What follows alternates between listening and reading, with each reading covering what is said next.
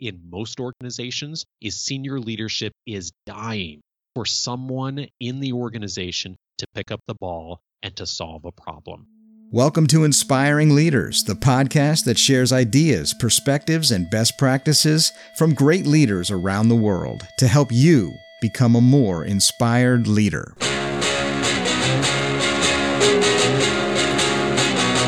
This is the Inspiring Leaders podcast. Thanks for checking in with us today. I know you're going to be glad that you did because we have a fabulous guest joining us today. I'm your executive coach and host, Terry Lipovski, and today I welcome to the show a good friend and an inspiration to me, Mr. Dave Stachowiak. Dave, it's awesome to have you on the show. Thanks for taking time to join us here today. Harry, it's so good to get connected with you again. We haven't talked in a while, and I'm glad to be back in your company. It's good to hear your voice again. We're going to start off with a quick question for you, Dave. Who or what inspires you? Oh, gosh, so many. I'm thinking about my son. He is in first grade, and he came home the other day with several pages that he'd handwritten. And what he had discovered in the library at school was a book about how to make slime. And Slime. Slime, yeah. And so for whatever reason, I didn't get the details as to why he didn't check it out, but he decided to transcribe the recipe onto paper. He brought the paper home. He talked with us about going to the store, picking up all the supplies. And Sunday night, he made a whole bunch of slime in the backyard, did the food coloring and made some for his sister. And then he brought some of it to school for his friend. Yesterday, he comes home and he says, "Dad, I want you to know that some of my friends might be reaching out to you by phone or by text." And apparently what he did is he passed along my cell phone number to any of the kids at school who were interested in having him make some slime for them. And so he's taking orders through my cell phone. Talk about an entrepreneur. I was cracking up because, Terry, when I was a kid, I was the quietest, shyest person. I was telling my wife, I'm not even sure I ever voluntarily talked to another child in first grade. You're kidding. Yeah. So to have him just going out into the world, thinking about people, how can I do something and how can I make connection? I'm just so inspired and just impressed by him. And I so wish I had been like that when I was in first grade. You are such the family guy. Ever since I've known you, you're always talking about your family. I'm going to elaborate a little bit about your background and what you do. I can actually remember back on your podcast that you record where, was it your son that was born while you were doing your podcast? Yeah, the show's been going that long, even though he's 7 years old. We've almost never missed a Monday in all the years we've been doing the show since 2011. He was born, and the week my daughter was born, we did miss the Monday. And so it's been a journey. This journey of parenting is correlated with my journey of coaching for leaders as well. That's a good segue. Let me do the bragging about you here, Dave, just so our listeners can appreciate who we have here on the show.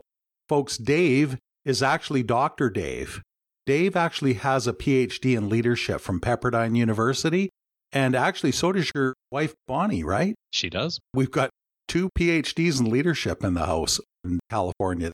You're the host of the Coaching for Leaders podcast, which happens to be one of the most successful podcasts on iTunes and certainly is one of the most popular in the highly competitive leadership category. Dave, your podcast is probably one of the main reasons that led me to start this show. So thanks for that. Well, I am just grateful to have had the opportunity to be of some influence in your work. And congratulations also to you. You are 2 years into this journey of the show.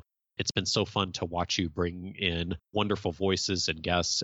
I think it's really great when we are creating as leaders and creating something for the world. And you have been a leader in that as well, Terry. And I think that's probably going to dovetail a bit into our conversation today. You know what? I think it probably is based on what we were chatting about earlier. Dave, I'm thinking back to when you and I met. We met as part of a mastermind group, but I'm also thinking about other people that were part of that small little group that I've had on this show. People like Tim Stringer, Beth Belo, Dana Jansen. That group that we had really seems to have gone full circle in many ways. each week we would take turns presenting challenges, and then the rest of the group would pitch in to help move that initiative forward. And it was enormously helpful. I think you've taken it to a whole new level with Coaching for Leaders and the Coaching for Leaders Academy, a small group of leaders that get together under your facilitation and guidance and then help each other to grow and improve. And I think it's amazing what you've done with that really innovative and developmental platform. Well, thanks, Terry. I think a lot about community these days. I think that for most of us, at least the people that you and I tend to work with, are not people that generally need another course or another class on delegation. They have done a lot of that already earlier in their careers. And what they are often struggling with, as I have throughout my career until recently, is having community, having others that they can share ideas with and collaborate with. It is a real challenge of leadership that many of us find ourselves in positions where we can really be quite isolated and quite lonely. Even though we are surrounded by people all day long, it can be a very lonely job. That's one of the words that comes up often in my conversation with folks who follow our show. I'm very much in the business of helping leaders to find and create community where they can learn from each other and share wisdom and get the objective perspective that so many of us need today. Well, I'm going to make sure that we've got lots of links to that in the show notes because I think it's such a valuable service that you're providing for people. Now, what we've got here today is a very interesting conversation on what I think is a really unique way to look at leadership. And in fact, I think that this qualifies as leadership philosophy, which I think is influencing the future of leadership in general, the way that leaders perform their jobs. And when I first heard you say that leaders are both consumers and producers, first of all, it really intrigued me. But when I heard you elaborate on this thinking and this rationale, it really opened my eyes, Dave. And I'd love it if you'd put some perspective around this idea, maybe elaborate on it a little bit more so our listeners can get that same aha moment that I got when we spoke. Yeah, indeed. I think it really goes back to where I started my journey, and I'm sure many listening have been in the same place where we wanted to get better at something. And around the topic of leadership, I've always had this interest in getting better at this. And I started off like many people do, of taking classes and reading lots of books and going out there and trying to find what was going to be most useful and helpful to me. We have had this culture, at least here in North American business culture and organizational culture, of if I take a class, get a degree, get a certificate, read a book, that is pretty good as far as being able to improve whatever skill set I want to get better at. And it is absolutely true that it is an important starting point for developing a new skill, but it is not in and of itself behavior change. Right. And that's something that I have found over the years. One of the phrases that people have said to me a lot in my work and training over the years is they'll say some version of, I love learning. I really love learning and getting new ideas and diving in on new things. And I don't know, it was the 6th or 7th, 100th time I'd heard someone say that to me. And I sort of realized one day, and having been in the training industry for a while, I was like, I don't love learning at all. Really? No. Interesting to hear somebody say that out loud. I don't. I mean, if I really am honest with myself, because learning is change. Learning is challenging. I mean, try to learning a new language or learning to ride a bike for the first time. Watching my kids both struggle with learning to ride bikes recently, it's hard. It's frustrating. You fall. You look ridiculous. Yeah. Why would anyone want to do that? Yeah, a good point. Yeah. Other than being able to get to a longer term goal, something flipped in my brain at some point along the way in this journey of like, when most people say, I love learning, what they really mean is, I love collecting information. I love listening to great speakers on TED Talks. I love reading books. I love going to conferences. By the way, these are all wonderful things. I do the same thing. But those for me are things that fall under the category of I'm a consumer. I'm consuming information. I'm acquiring more information. In and of itself, though, it is not enough. Real learning is I do something intentionally with that to then take a step forward, and I'm willing to be poor or mediocre for a while at developing a new skill and changing my behavior, and being a bit of, in addition to a consumer, being a bit of a producer. And as I started thinking about that and seeing that in my own behavior and making a few intentional steps to being a bit more like a producer in some aspects of my life and in my career development, I saw some phenomenal shifts. And it's been really, really fun to be able to go down that path a bit and also to encourage others to start to go down that path more. You're talking about that ambivalence to take something on when you really don't know where to step forward. You're reminding me a little bit of something that I heard from a guy by the name of Tim Urban, who was up on the Global TED stage not too long ago. Tim was talking about getting ready to do a TED Talk. And he said, I've always wanted to have done a TED Talk.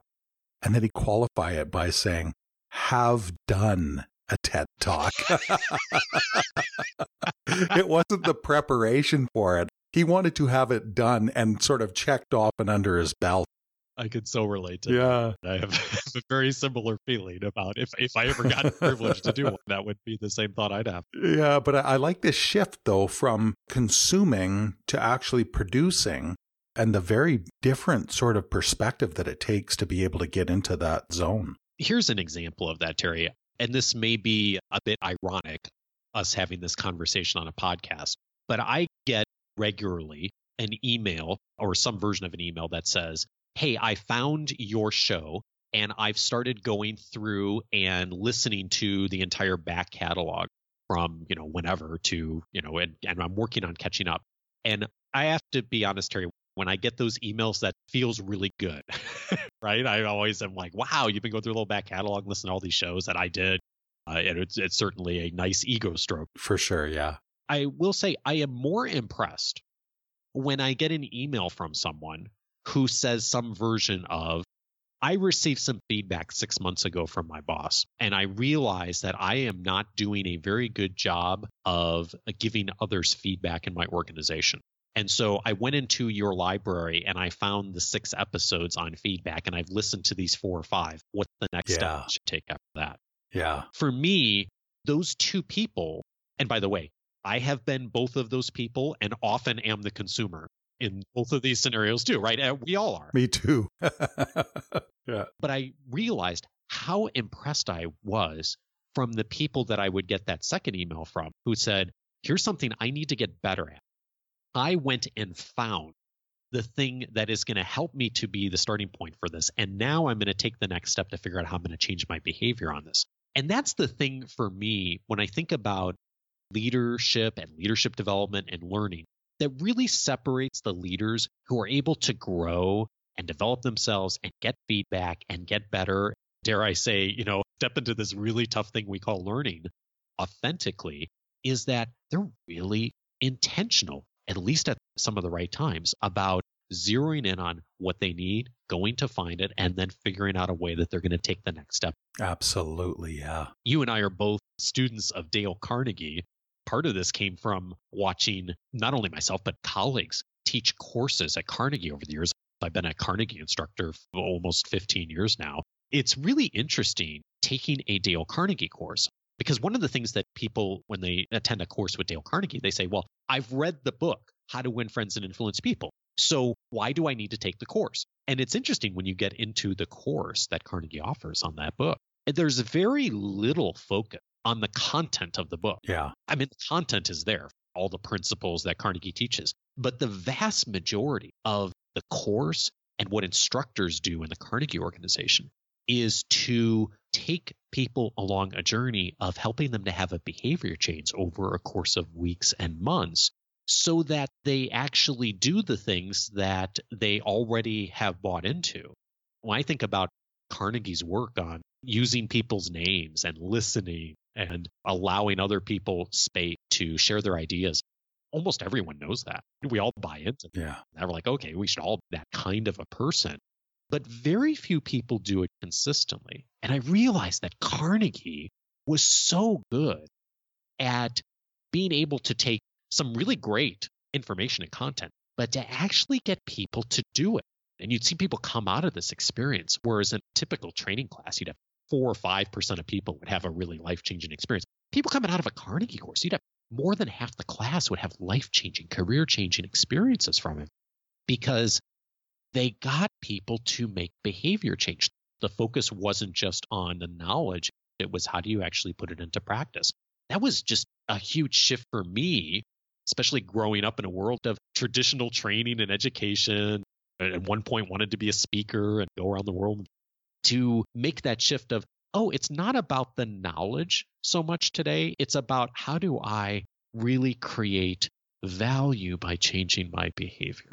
Building it right into not only intentions, but into habits and then actions, and then you get a repeatable behavior. Yeah, indeed. If you think of things that require people to have really good behaviors, most of them, institutions and organizations, at least make some effort to really focus on behavior change. I think of like the DMV, for example, learning how to drive a car. Yes, there's a classroom portion where you have to learn the rules of the road and you have to take the exam, but nobody thinks that if you can ace the exam but have never stepped behind the wheel of a vehicle that you are a good driver. And that's why so much of driver's education is focused on the behavior. Yes, you may score 100% on a written exam, but do you know how to merge when you get on the freeway? That's a whole different thing to actually do for the first time. And so much of the learning is around that. The DMV's figured that out, but for whatever reason, we haven't figured that out in a lot of places doing leadership development and corporate training. It's still very much a, how do we follow a set curriculum and give people as much knowledge as they have, but not necessarily making the invitation to step into that, take a next step, and actually change behavior and apply what you're learning. You know, Dave, I have to laugh a little bit at what you're talking about because a few years ago, I stumbled across something which I just thought was pure gold. And I thought, wow, nobody knows about this. I didn't know about it. It was something called Bloom's taxonomy. Oh, yeah. Now, you probably know about this because Bonnie, your wife, is teaching with higher education. She does a podcast on it. Bloom's taxonomy is actually a model that's used by a lot of teachers. And that term, Bloom's taxonomy, means something to a lot of teachers, but to a lot of leadership coaches, to a lot of middle managers, even senior leadership within organizations, they don't even know what that is. And it's exactly what you described. You can introduce a concept to somebody and they can put it into context and conceptualize it, and they can then understand it and study it a little bit more and start getting the finer points of it. But it's not until they start putting it into practice and then even going further to be able to teach it to other people that it really sinks in and it really becomes part of their core nature. And I think that that's what you're getting at. Am I right? I think so. I know of Bloom's taxonomy, which is about my level of expertise on it. But from what you've just described and what limited knowledge I have of it, yeah, it's very much a bias toward remembering and being able to understand is the first step. Right. It's not the stopping point. The next step is really application, then evaluation of how good a job did you do of being able to actually take action on this. That is where a lot of the traditional learning, quote unquote learning that a lot of us do, it falls short, is we don't take that next step. And some organizations and some training programs are really, really good at this, but they are in the minority in my experience.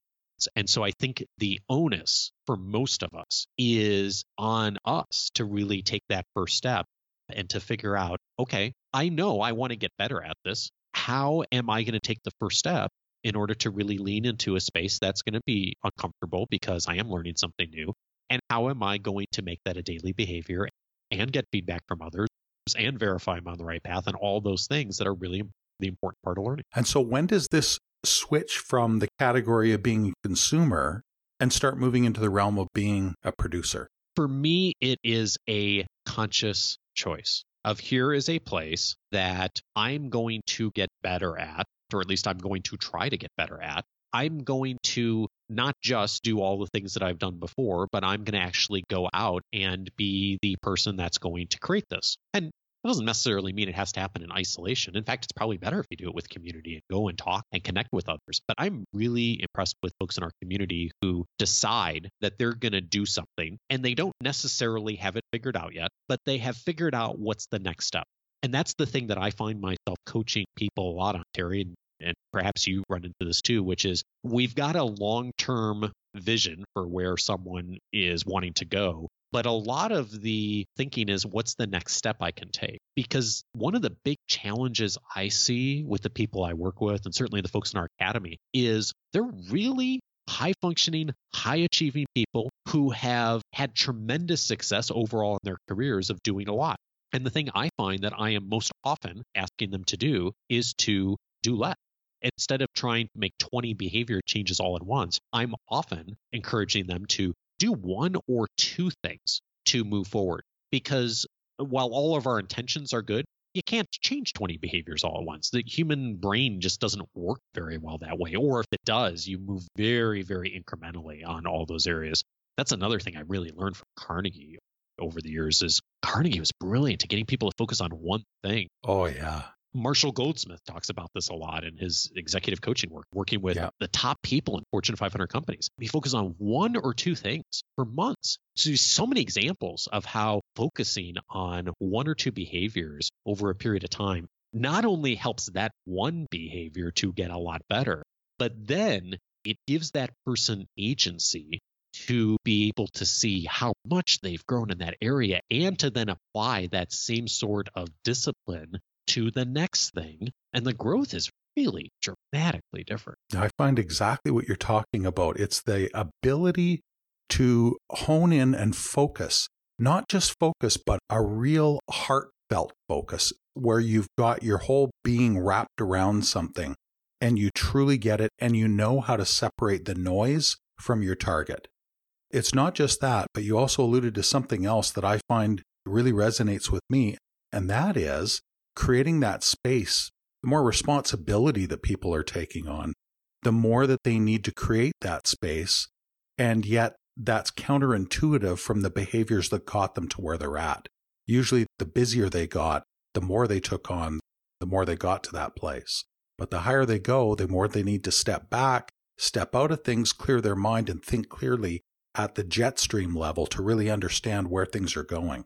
Well, I think you've hit the nail on the head there, Terry. We've had many conversations on Coaching for Leaders about leaders finding solitude and making space, as we have about engaging in community, because the reality is we need to do both well. And we do also, speaking of business culture, have this bias of a lot of organizations that if you're not in a meeting, writing an email, on the phone, talking with the customer, you're not, quote unquote, working.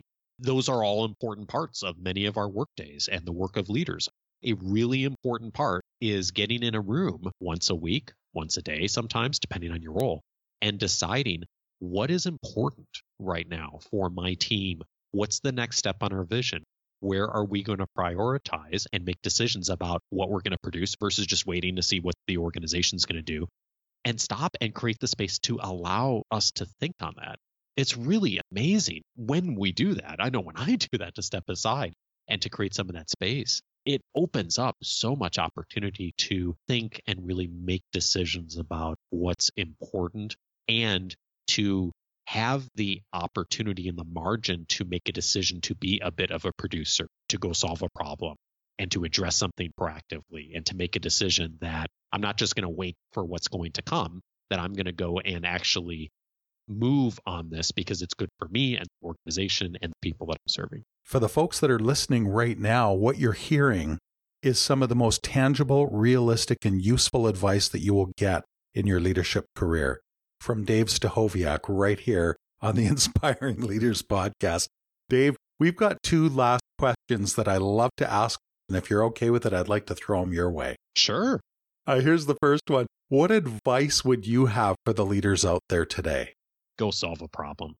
Every organization has problems. In most organizations, there's a list of 20 or 30 things that senior leadership, you, your employees, your customers would love to fix. A lot of people sit around and wait for senior leadership to decide to move on something.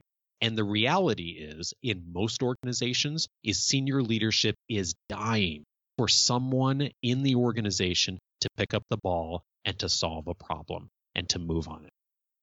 I'm trying to think of a time that I've heard of a case of someone really genuinely identifying a problem in the organization, taking it on, running with it, and then the organization coming back to them and saying, like, why did you dare try to solve this problem?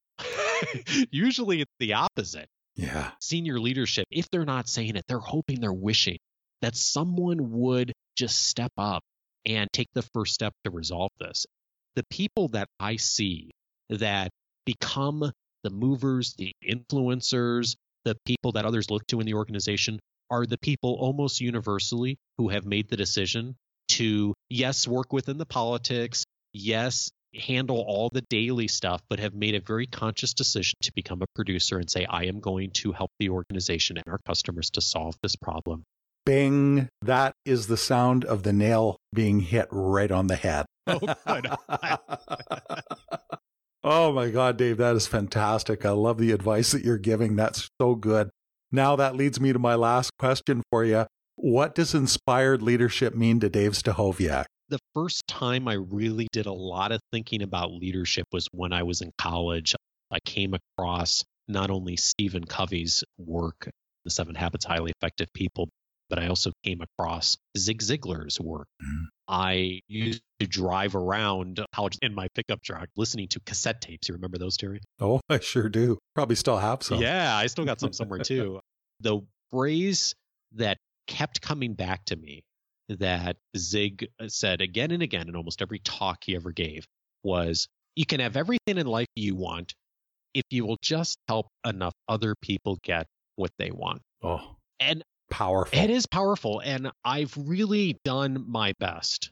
And boy, have I fallen short at times.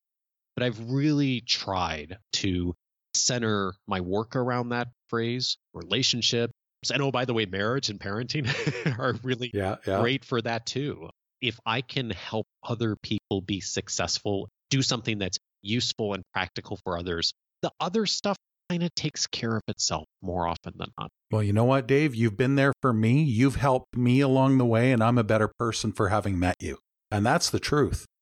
Through the mastermind group that we were part of a few years back, all the way up till now, and the great work that you're doing with Coaching for Leaders and the Academy, it's really an amazing thing. And I want to thank you for your time and for your mind power today. You truly are a thought leader in the realm of leadership, and I'm glad that you chose to share all of those wonderful golden perspectives with us today. Well, Terry, the pleasure is mine, and I hope I can toot your horn a bit as well. A couple of years ago, came on to Coaching for Leaders and talked about how to help the underdog thrive. And it's an episode that many people have found useful. You've done a tremendous amount in your work, especially working with folks in organizations that, for whatever reason, are the underdogs, either because of being a minority or of experience or whatever reason. And your practical wisdom, but also just you have to really support people and fight for people in a positive way is a great inspiration to me. So thank you so much for that gift you've given to all of us. You exemplify the gratitude that we really try to promote with a lot of leaders out there. Thank you for being that great example for all of us. Well, my friends, there we have it, another great leader to learn from and to be inspired by. I hope you appreciate this conversation as much as I do, because it really is something special to have people like Dr. Dave Stachowiak on the show. I'll have all of Dave's contact detail and links in the show notes, and I encourage you to reach out to him. Thank you, everyone, for your attention. We appreciate your time, and I hope that you'll tune into our next show when we welcome a survivor and a resilience expert, Joanne Brennan. Don't forget to subscribe and rate us on iTunes, Google Play, TuneIn, Stitcher, and SoundCloud. Thanks, everybody. Take care, and bye for now.